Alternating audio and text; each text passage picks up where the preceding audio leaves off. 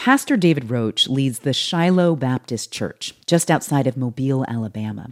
He's never asked his congregants straight up what their political views are, but he has a pretty good idea. I'm certain that the church I pastor leans toward being Trump supporters and definitely leans toward being Republican. But Roach told NPR he doesn't want his congregation's religious identity and political identity to be synonymous with each other. We have addressed in an intentional way that the church shouldn't be identified with a political belief, and certainly not more so than our belief in the gospel. This means, for example, that he doesn't want outsiders to see his largely conservative congregation and assume they're careless about pandemic restrictions. And that we even need to make welcome people that wear masks more frequently, have a different stance toward vaccination, and who voted Democratic in the last election. Roach says that kind of welcome attitude goes over well with the churchgoers at Shiloh Baptist. When you get people that have a deep commitment to Christ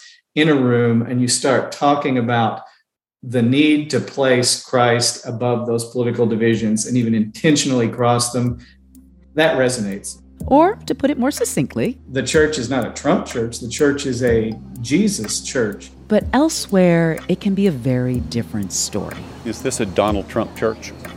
I think it is a Donald Trump church. Donald Trump represented what we stand for as a nation. Murray Clementson is a member of the Patriot Church in Tennessee. And for evangelicals like him, Trump is as relevant as ever, as is the kind of Christian nationalism he embraced. This idea that the U.S. is a Christian nation and should enforce those beliefs. You go to flyover country and people have good moral values. They love the Lord and they want the best for the country. And that's what Donald Trump tapped into. That's what he represented. Consider this. A year after the end of the Trump administration, the Christian nationalism that Trump endorsed continues to spread, and some faith leaders are trying to push back. From NPR, I'm Elsa Chang. It's Tuesday, January 18th.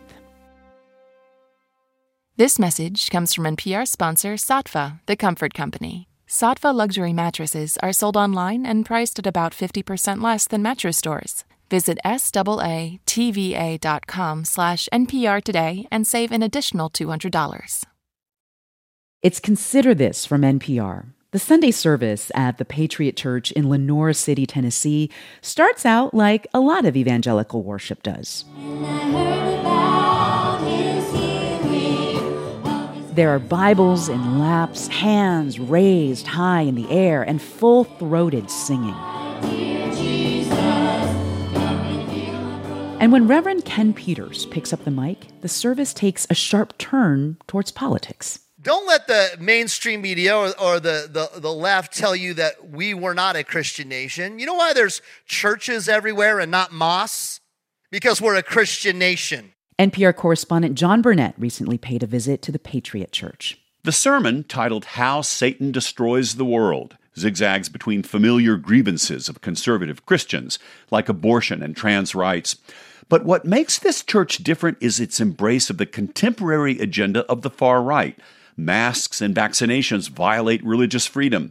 The participants in the January 6th riot were proud patriots. The Biden administration is evil and illegitimate. You know he's not the most popular president in America. How many Biden parades did you see? Yet he beat Trump with 70 million. Give me a break. We know something's up. Christian nationalism is on the march, providing a godly underpinning for right-wing activism in venues like school board elections and anti-vaccine protests. The movement holds that America is Christian, that the government should keep it that way, and Donald Trump was and is their best hope to accomplish that. After the service, I sit down with Jim Willis, a 72-year-old retired Army colonel and software salesman who wears on his lapel an American flag inside of a Christian cross. This is a spiritual battle. It's good versus evil. Willis says he and his wife fled California for Tennessee because of heavy-handed COVID restrictions, and the Holy Spirit led them to the Patriot Church, which is not afraid to jump into the fight. And unfortunately, evil's taken charge. And we know what their agenda is. Their agenda is to close down churches, to get rid of religion permanently in this country. When I point out that President Biden is a lifelong Catholic who attends weekly Mass, he responds, No, he isn't. No, he isn't. In this partisan fissure that we're living in, imperviousness to facts is a sign of the times. I head outside to talk to Murray Clementson, a law school student and father of 3 kids, all homeschooled. He was among the 80% of white evangelicals who voted for Trump in 2020. Is this a Donald Trump church? I think it is a Donald Trump church. Donald Trump represented what we stand for as a nation. You go to flyover country, and people have good moral values. They love the Lord, and they want the best for the country. And that's what Donald Trump tapped into. That's what he represented. The next morning, I returned to Lenore City, to the barn-like building with the American flag painted on the roof that's home to the Patriot Church. It came into being while Trump was president, and it's done well. There are currently 4 campuses in Tennessee, Virginia, and Washington State, with about 350 members. 2 more locations are on the way. Reverend Peters greets me with a warm handshake. He's a rising star on the Christian right and one of the few MAGA church leaders who welcomes journalists. Peters believes so fervently that his candidate won, he went to the Stop the Steal rally in Washington, D.C. and addressed protesters the day before the Capitol riot.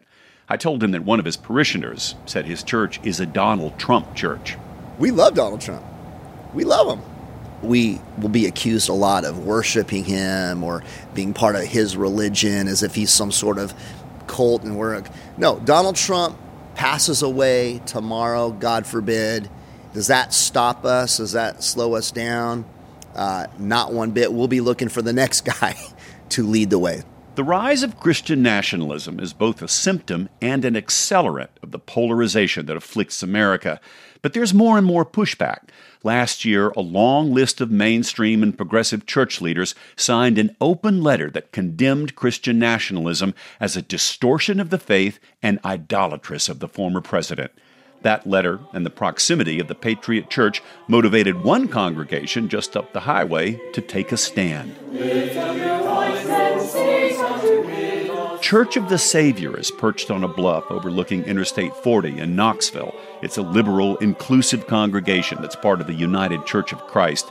Senior pastor John Gill stood at the pulpit one recent Sunday and started his sermon this way. I think many of us believed and hoped that the fever of misinformation about the election and the pandemic and all the related efforts to undermine democracy in our nation would somehow abate. But that's not happening. Indeed, he says, things have gotten worse. It's difficult for me to understand how those who embrace this ideology can call themselves Christian and so thoroughly ignore Jesus' call to nonviolence. The youth minister at the Church of the Savior is 58-year-old Reverend Tanya Barnett. She sits with a group of church members who agreed to be interviewed. She says Christian Trumpism has also broken out in the Pentecostal churches where she grew up in Appalachia. My family would go to the Patriot Church if there were one around Big Stone Gap, Virginia. The churches they go to teach the same things. Reverend Barnett is lesbian. She says her sexuality and her progressive church are still rejected by some members of her family in the coal town of Big Stone Gap. She says she understands why people in the Patriot Church are scared. I think it's some kind of fear of difference, fear of me as being different, fear of the nation changing so that it's not white, cis, straight, male Christians in charge only. And it's moving more toward people who are different. Barnett says, in her opinion, Christian patriots are completely missing the true message of the gospel. Wanting to gain power as Christian nationalists is in direct opposition to what Jesus taught. Compassion, kindness, and care for the people who are most oppressed. That's what Jesus did. I mean, there's nothing new about Christian nationalism. It's been part of this country's history for a long time, decades. Ed Sullivan is a 55-year-old librarian who goes to Church of the Savior. As he observes, the Bible has been thrust into Republican politics long before the Patriot Church. Jerry Falwell's moral majority helped to get conservative Christians involved in politics back in the 1980s. But the Patriot Church movement is certainly the most extreme manifestation of that we have today. Is there any hope, I ask him, to narrow the chasm that separates these two churches in eastern Tennessee that both profess to follow Jesus. If they view anyone who dissents with their point of view as evil or the enemy or of the devil, I really don't see how there's any kind of common ground that can be found. I put the same question to Reverend Peters of the Patriot Church. He's not optimistic either. He said they don't want a civil war, but coexistence is increasingly difficult in the same United States. That was NPR correspondent John Burnett.